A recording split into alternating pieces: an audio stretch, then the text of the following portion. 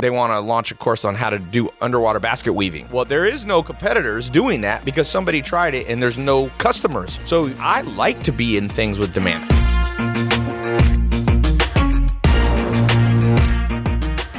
Now I'm going to ask you, because you're an expert on speed reading, learning languages, all that stuff. What's a practical tip for people listening that they can read quicker? Now we're switching subjects from making money online directly to learning how to read so that you can make more money online. What's the number one thing people do wrong that they read too slow? The way to practice is to look for, I don't have a specific course I recommend these days. I did this about 10 years ago. But the way to practice is something that's going to help pace you faster and just practice reading something like reading a novel online and with something that'll help automatically, like a sound or something that'll help you read faster and faster. And what that's going to do, there's a couple things that can happen. Essentially, your brain and your eyes and your mind are totally capable of simplifying it, but seeing like 3 words at once, like the green tree instead of the. Normal, or basically bad readers, but normal readers, like will see and process like the separately, and then green separately, and tree separately. Green tree. Yeah, and you can automatically train your mind by practicing, but by practicing reading basically faster with something that paces you is pretty key for that. But people think that it's like scanning, it's like speed reading. Yeah. Are there online pacing tools like that people can use? I don't have one. I should have one for questions like this, but I don't have one at my fingertips to specifically recommend. But I want to tell people what to look for at least, and that way, and why it's realistic. See, people associate speed reading. Even that word is ridiculous. If we called it normal reading, then people would all learn to do it because it would be a standard. It would be normal, right? Yes. Everyone wants to, do what's normal, but it's not scanning. Your mind can actually comprehend better and faster if you're seeing like the green tree all at once. But it's not realistic to see like a whole line at once. You can fool yourself into believing it, and maybe there's a few people out there, maybe there's some savants, whatever. But I've worked with a lot of people with this over a decade in my 20s, and what's realistic is to see about like 3 words. There's about 10 words on a line. Okay. And not think you can see it all, not think you can see 10 lines at once, but that you're going to realistically be able to increase your reading rate by about 4 times with a little bit better comprehension. So the next practical tip, we're on number 4, is scan at least 3 words when you read. I'll give you a next one along that line. Can you hand me a book? Here's a book. One of the things you can do if you don't see an online pacing is to pace with your hand. So you basically take a book, you take your finger, or you can take a bookmark. Let's do it with money. Here's a stack of 10 G's. You take this stack of $10,000 and you basically set a set pace that you won't go faster or slower. I would maybe move your hand across or a pointer across the line even. 10 grand will remind you there's money. 2 or 3 times faster. And you have to let go. You have to be okay with not feeling like you got everything at first. See how I'm doing that? That's practice. That's not speed reading when you're practicing. Does that make sense? When you're practicing something, you obviously have to let go of being a master at it. You see that, right? Guys? While you're but in about a month, you can have real significant improvement. So that's practical tip number 5. You just somebody said holds the book upside down. That's not upside down, Michael Stacy. I love people online who do snarky comments, but they're wrong. I'm like, maybe there's some gurus that have recommended that. I'm not really into these ways to like allegedly see the whole page at once, see 10 pages at once, whatever. In teaching it, I mean, what's duplicatable, repeatable, and realistic that I've personally seen over and over. I can't tell you what some savant in India or wherever has done. I'm not going to say he has or hasn't done what he's claimed, but I've repeated 3 to 5 times with a little bit better comprehension with hundreds of people. Good. Okay, next practical tip. So David Mills gave you one. Let's talk about learning 4 languages. One of your kids is under 5 years old and knows 4 different languages. What languages do they know, and what's a practical tip for somebody listening? Because, by the way, you will make more money. It's been proven over and over if you speak more languages. You have more, like, for example, do you drop shipping from China? You can negotiate better if you know a little bit of Chinese. Even if you don't know a lot, enough to open a conversation, put people at ease. Negotiation and business goes partly by whether they like you, whether they understand you. So what's a real practical simple technique to learning a language relatively quickly? Let me first answer what I have the particular expertise in, which is with children. There's actually a window, and this happens in life where there's time. If you get the timing right, things are incredibly easier. Yes. If you know how to look for it. With children, there's a window up until about 6 years old where memories get imprinted and kind of foundations get imprinted differently than after their personality develops. It's kind of like a cap on a well around that time. They have more ability to control their emotions, but they can't learn languages as fast. Of course, you can totally learn languages later. Yes. But in one sense, the same technique will be relevant, which is we didn't push him. We didn't sit him down and make him work. He's 5. I have one son who's 5, and he's also fluent at reading in those languages. And you create a context. We have thousands of books in our house all around. We excitedly read to him, show him the words. A lot of kids just aren't exposed to that. And we have a person come, and again, you can do this when you're older too. But we have a person come once a week for each the 2 languages that we don't speak or that my wife doesn't speak.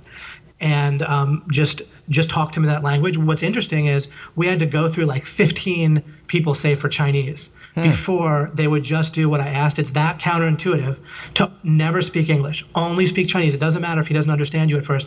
And also don't teach him lessons like the colors and the animals. Just play with him and do what he wants. Because think about it, you're a 4-year-old, someone's playing with you, they only speak Chinese. All of a sudden it becomes so important to speak Chinese, and then you just pick it up. Yeah. So practical tip, if you want to learn a language, full immersion. Write that down. And the point of immersion is importance. It has to feel important subconsciously somehow. Yes, if you're a guy, get like a hot girl to only speak to you in one language. Pay her if you want. That's true. But boy, that would literally be my top suggestion to a guy would be get a hot girl, pay her, not for the language. Pay or not. We're talking about the language, by the way, to pay. I had a friend in Czech Republic. Czech is one of the hardest languages to learn from scratch as an adult. He was completely fluent in Czech. And I asked him what happened. He said, I was visiting Czech Republic. He was from London. And he said he met this girl, the love of his life, this beautiful girl. And he said within 6 months of her not speaking, exactly like you said. So tip number 6 was full immersion. Number 7, practical tip to learning a language to increase your fluidity in the world, your potential income, your potential opportunities is you have to be learning from somebody in a context that you care about. Since my friend cared about this girl, and she actually, it was immersion because she didn't speak English very well. So he said to her, I'm going to learn it. Within 6 months, he was completely fluent as an adult from 0 to not 100% fluent, but he was like 80% fluent in Czech within 6 months because the context was right. It's the importance. It's not like the lessons. It's not even the immersion itself. It's the importance to your subconscious. Your brain can learn unbelievable amounts. It's the easiest thing for your brain to learn, but it has to figure out what's important. We have so much information all the time coming at us, and it has to delete most of it, or else we go crazy. So you have to give it the idea that it's important, and that's what does it.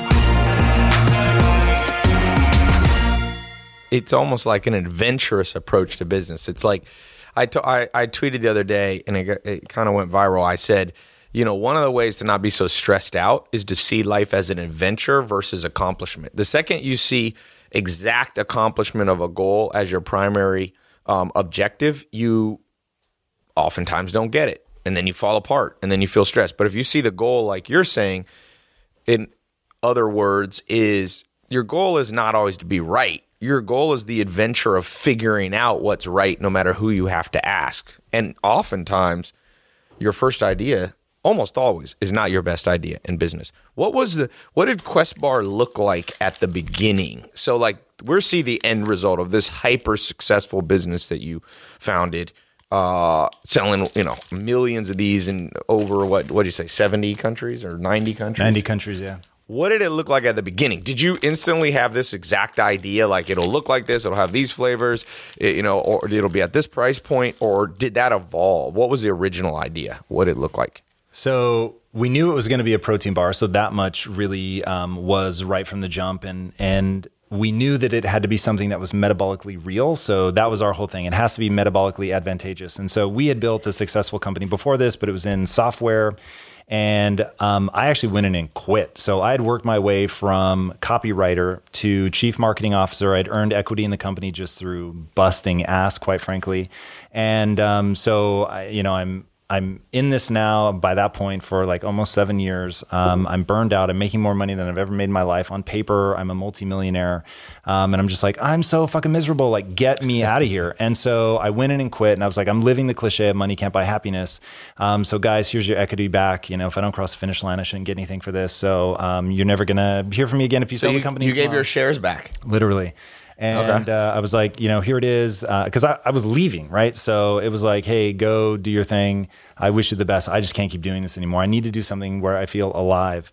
And in doing that, they didn't want me to quit. And they said, hey, look, we could do this without you, but we don't want to. That let me reconnect to something other than the money, which was at that point in my life, I needed that so badly because I had been chasing money just like straight up Scrooge McDuck style for like, you know, at that point, like a very long time, 7 years, a long Scrooge time. McDuck? So like literally the Disney version? Yeah. Just fantasies of like swimming in my money, right? Like that, just money. Did you ever like put it on your bed and throw it and like lie down? Did you do Wolf of Wall Street stuff? No, I wasn't crazy like that. It was, you know, for me, I used to say I would do anything that I needed to be successful within my code of ethics. So it's like, there's just certain things that I believe in and willing to do. And that may have been part of the frustration, right? Is that trying to do something that you're not passionate about, but doing it always in a way that you can feel good about, like gets really hard. So I wanted to tap into my passion. I wanted to do something not just in an ethical way, but that I was deeply passionate about, that I really cared about. And so that was my pitch back when they said, come work with us still. I said it would have to be something that's all about value creation. It would have to be something that we're deeply passionate about. It would have to be something that really addresses a big problem. And the words I was using at the time were, I want to be me. I want to be myself. So there was no social media at the time. There was like all of the things we think of now as authenticity. What year did you start this? The software company? No, the Quest bar. You quit. What was the year you quit? Well, so I quit on the technology company, not Quest. Okay, on the technology. When did you quit? That would have been like 2007. So just about 10 years ago. So 2007, you quit.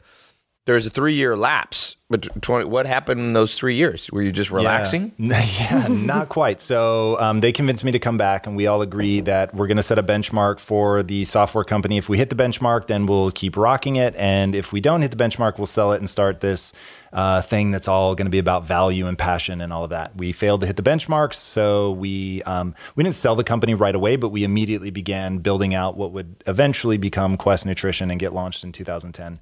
But there was, like 2+ years of behind the scenes, like working on the formulation, that kind of stuff before we officially launched. So do you think people should there's different schools of thought in business. There's the quick launch, lean startup approach, very famous book, Lean Startup, where you basically kind of what Facebook does. Mark Zuckerberg says, grow so fast, you break a lot of things, you're launching before you're ready.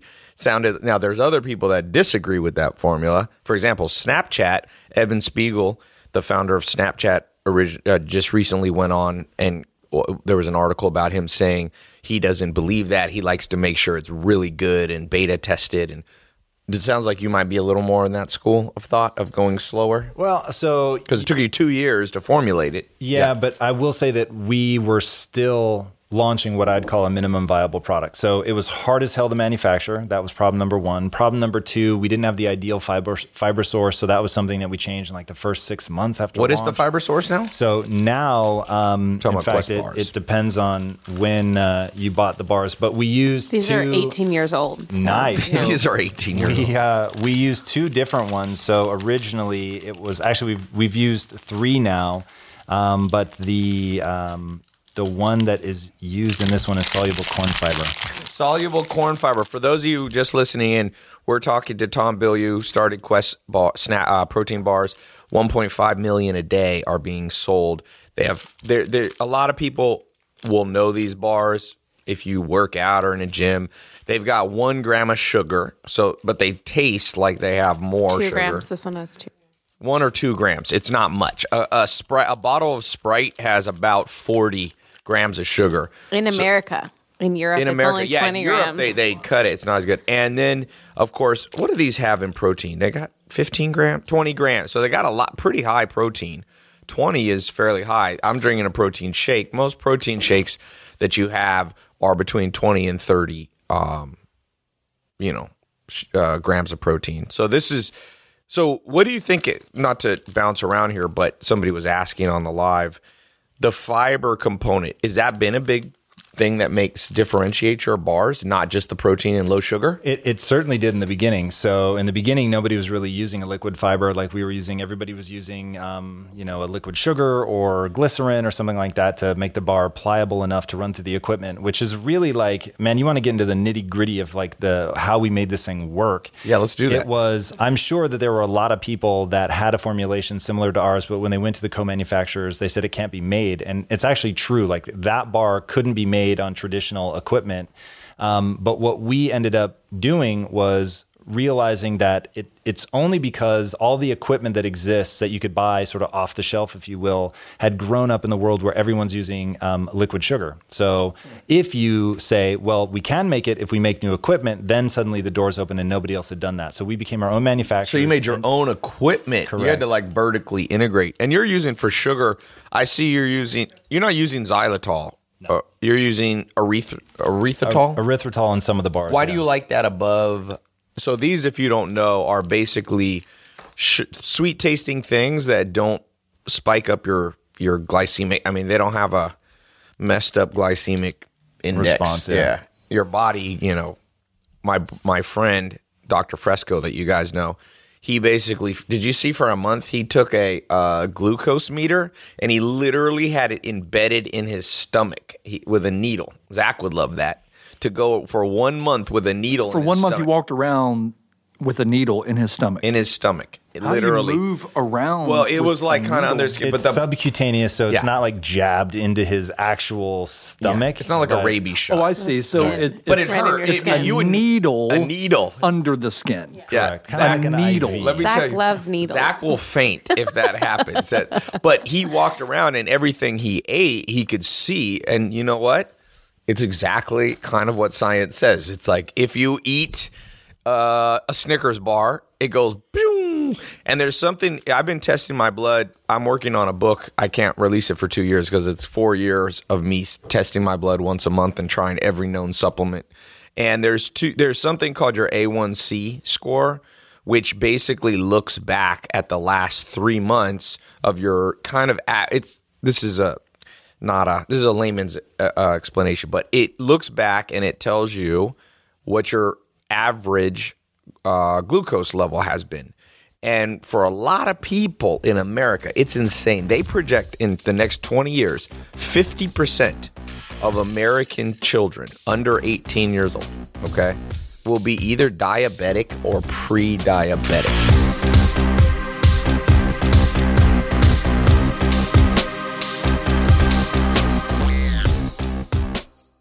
For someone listening who has a business partner, what are some things you learned that are important, the do's and do nots of finding a business partner and then growing and staying peaceably, everybody happy with each other? So it is like a marriage, exactly like a marriage. So just like you need to date and fall in love and go through a courtship phase with the person who's going to become your significant other, you need to do the same thing in business. And my partners and I had a chance to get to know each other even before business was involved at all. And then they originally hired me as a copywriter, so really got to see what each of us were like. And that's how you started. They hired you. So that was back at the technology company. They hired me as a copywriter, and they said, hey, look, this is a startup. Don't think of yourself as a copywriter. Being a copywriter is just the tuition you have to pay. But hey, we're entrepreneurs. So if there's anything you want to learn, we'll help you. And I took them seriously. They said, you can have any job in the company you want. You just have to become the right person for that job. So you got to learn the skills.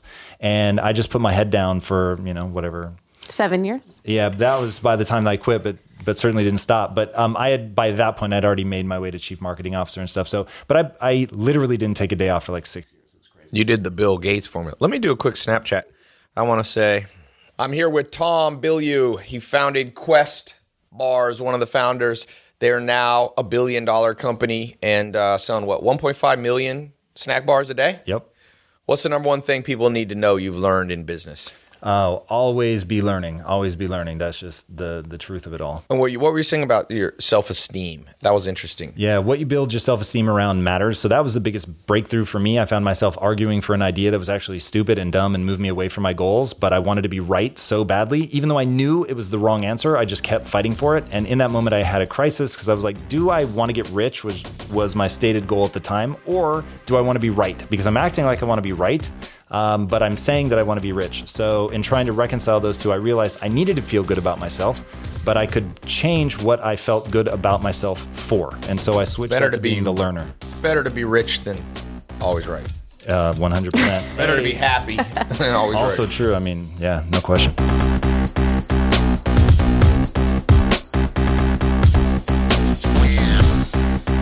But Tom, what's the biggest myth you had to throw out in the last 7 years?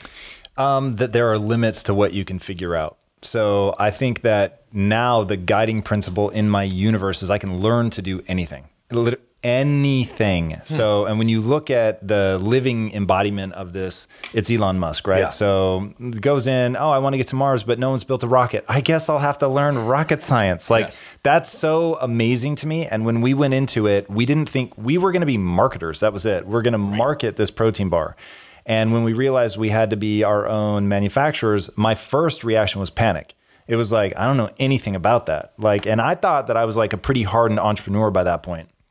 And looking at that was like, Jesus, I don't know anything about leasing commercial real estate. I don't know anything about the equipment. You got to be joking.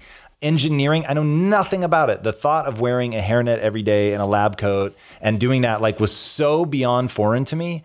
But literally in the span of I'm not kidding, 15 minutes, went from, okay, this is crazy and I don't want to do this, to it's the only way forward. And so am I really going to chicken out? And so, behavior is driven by identity, and my identity is not to back down from stuff like that. So we said, yeah, let's do it. And then figured it out. And that was sort of the last thing. It's I'll never again say I can't figure something out. There's the vast, amount of knowledge out there I don't know. But once I turn my focus to it, I can make it my own. I can become excellent. I can become one of the best in the world at whatever I set my mind to. So mentors, let's talk about that. Nobody, even though sometimes weird people argue with me on this, you don't need mentors. I have yet to meet somebody who did great things, who can't directly attribute at least some of their success, some of their direction from somebody who went before. I just posted a video on my Instagram, a little clip of me with Kobe Bryant after one of his last games of the season last year. I sat next to him on the bench, and then I went back in the locker room. And I asked him, do you have mentors? And he just immediately goes, oh, yeah, Ty. He goes, well, first of all, I had Magic Johnson. I had Michael Jordan. Then he mentioned Bob Iger, the Disney CEO. He brought up Phil Jackson. He kept going. And I said, why is that important? And he said, well, you have to learn from people who created greatness before you, or else you reinvent the wheel. I can't tell you how many people come up to me and they're like, dude, I invented a wheel. We can put it on a car and it will roll. It's going to be so cool. And here's this prehistoric stone. And they're like, do you want to put this on your Ferrari? I'm like, dude, they invented a wheel a long time ago. They perfected it. Now they have badass, Ferraris and Lambos have these badass tires. I drove a Bugatti. I don't have a Bugatti, but I drove one, and they have these tires. They're 20, I forget what, they're massive tires. So I want to tell those people, you could have just learned from the people who already created tires. Why are you going to waste 40 years of your life? So for you, even though you pioneered some stuff, there was nobody to fully look up to, whether authors, whether parents, whether business people that have made an impact on your life. And who are they? Yeah, no question. So the most profound mentors in my life have been authors, for sure. I owe Stephen King, I know that's an odd answer. We were talking about this, a debt of gratitude, big time. In fact, if anybody listening right now, I'm going to hijack this interview. If you know Stephen King and can get him to come on my show, man, oh God, I really want to interview him. He will give you a Quest bar. I will give you. Have you ever tried reaching out to him? Oh, I sent him an iPad with a custom message from me on it explaining how he touched my life. And why it was so important. So I used to think I didn't like reading. And when I was like 12 or 13, my dad said, look, read this one more book and I'll never bother you again. If you don't like to read after this book, then I'm just going to leave it alone. And he handed me The Gunslinger, which is the first book in the Dark Tower series. And I read it. And to this day, I remember the opening line. And it showed me that everyone likes to read. You just don't know what you like to read about. And so that took me down. I read exclusively fiction for a very long time, but then getting good at reading and not feeling awkward anymore then led me to nonfiction. And so Joseph Campbell changed my life at a deep and fundamental level. Okay. Very much so. I will attribute much of my success in marriage to Joseph Campbell in the way that he made me conceptualize what it was. So that's been massive. My wife has been a huge mentor for me. My business partners were huge mentors for me. Between those three, like in face-to-face mentorship, those have been the most profound. But then I read not as much as you. Normally, like I can say I read more than everybody in the room, but fuck you for the book a day thing. So I'm a book a week kind of cat. That's still good. I'm the average CEO reads 50 plus books per year. I have a company, MentorBox. I'm a co-founder. Go check out mentorbox.com because we help you read as fast as you possibly can. We have tools. We'll send you books in the mail, or you can log in and go through stuff.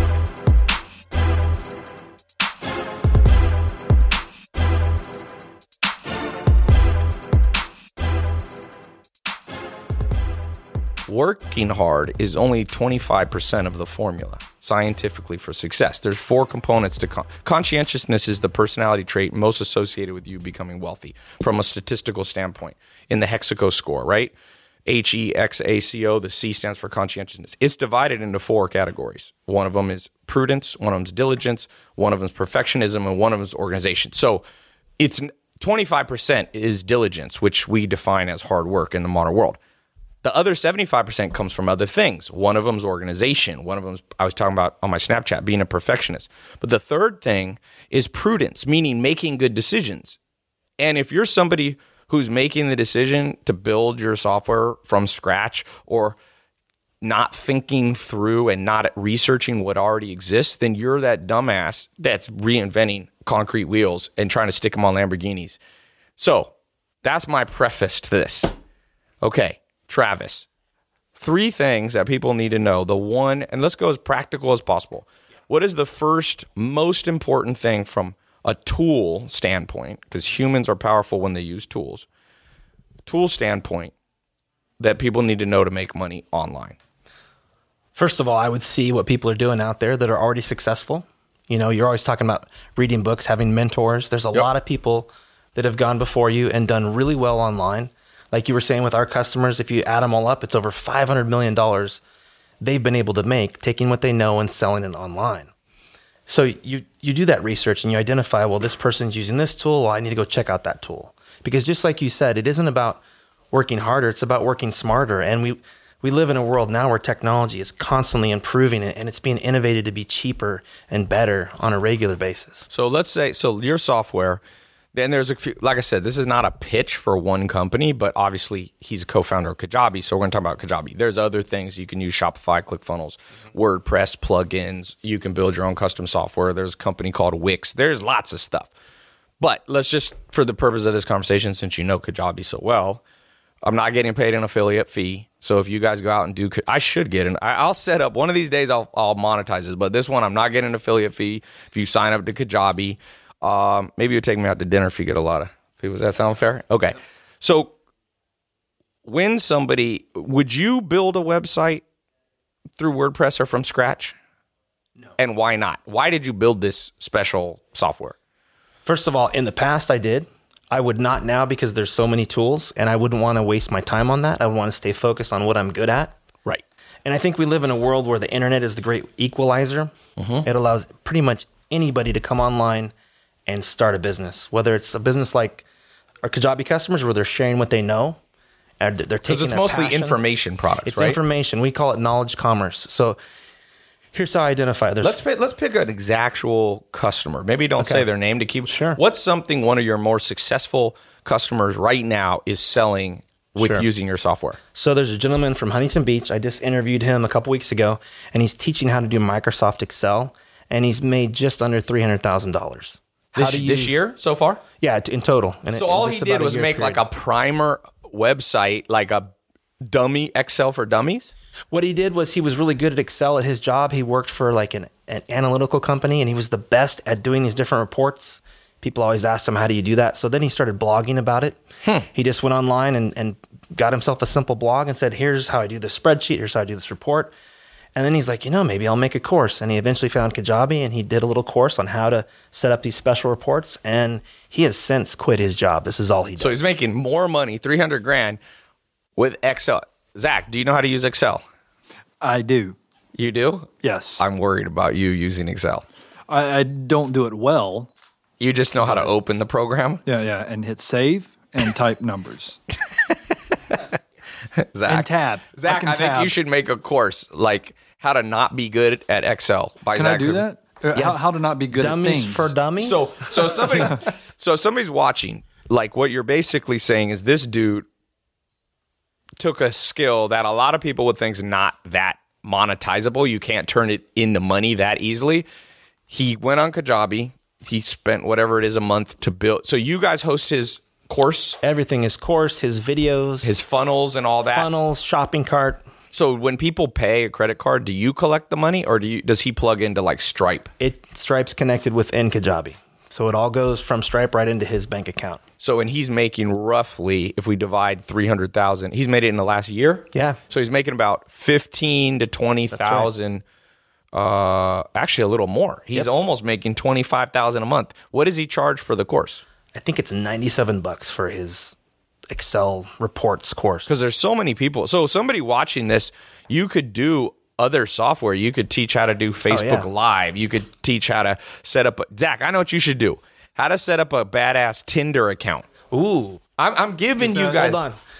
There's a guy that teaches how to text. He's called the Texting Prince. And he's made about $80,000 doing that. On your software? On Kajabi, yeah. So look, listen to me, guys. We're gonna I'm talk giving after. you businesses right now that you could run.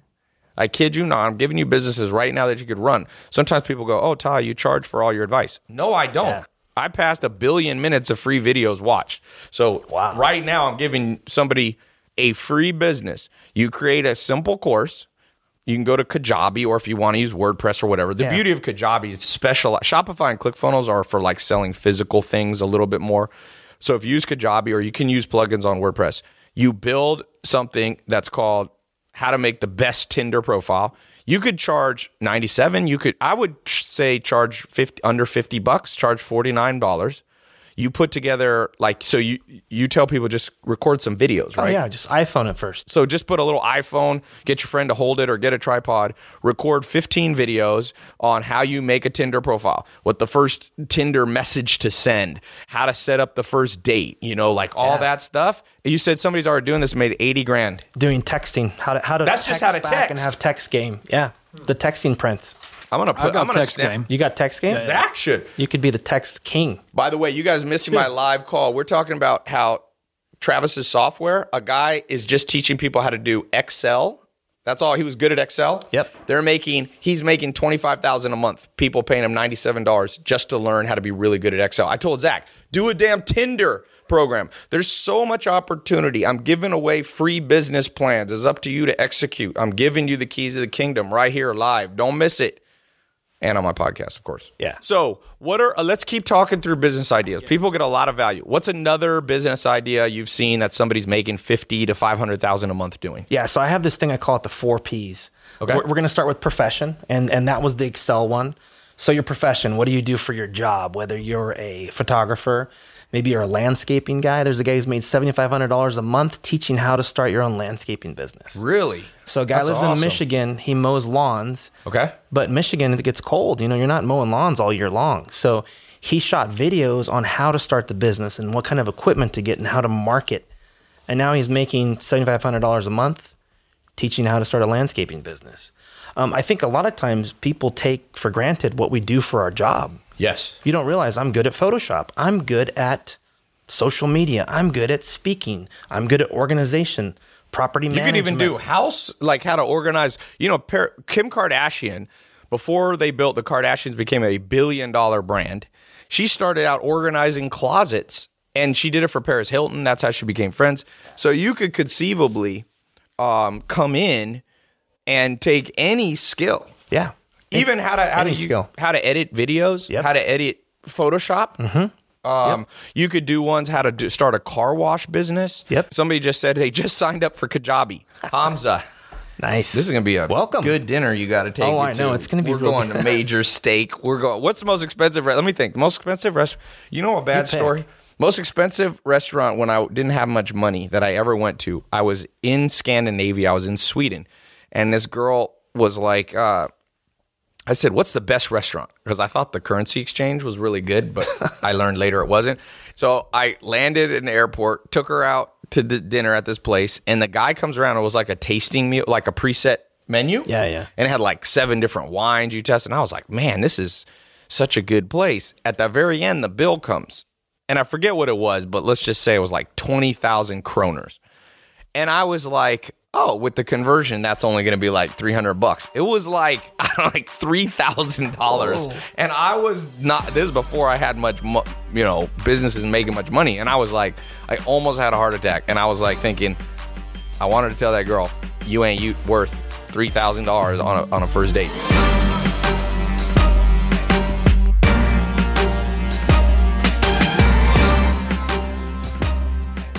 People misunderstand the nature of competition. For example, someone comes up to me, dude, I got a new business we should launch. There's no competitors. I go, that means it's probably garbage. It's probably like, they want to launch a course on how to do underwater basket weaving. Well, there is no competitors doing that because somebody tried it and there's no customers.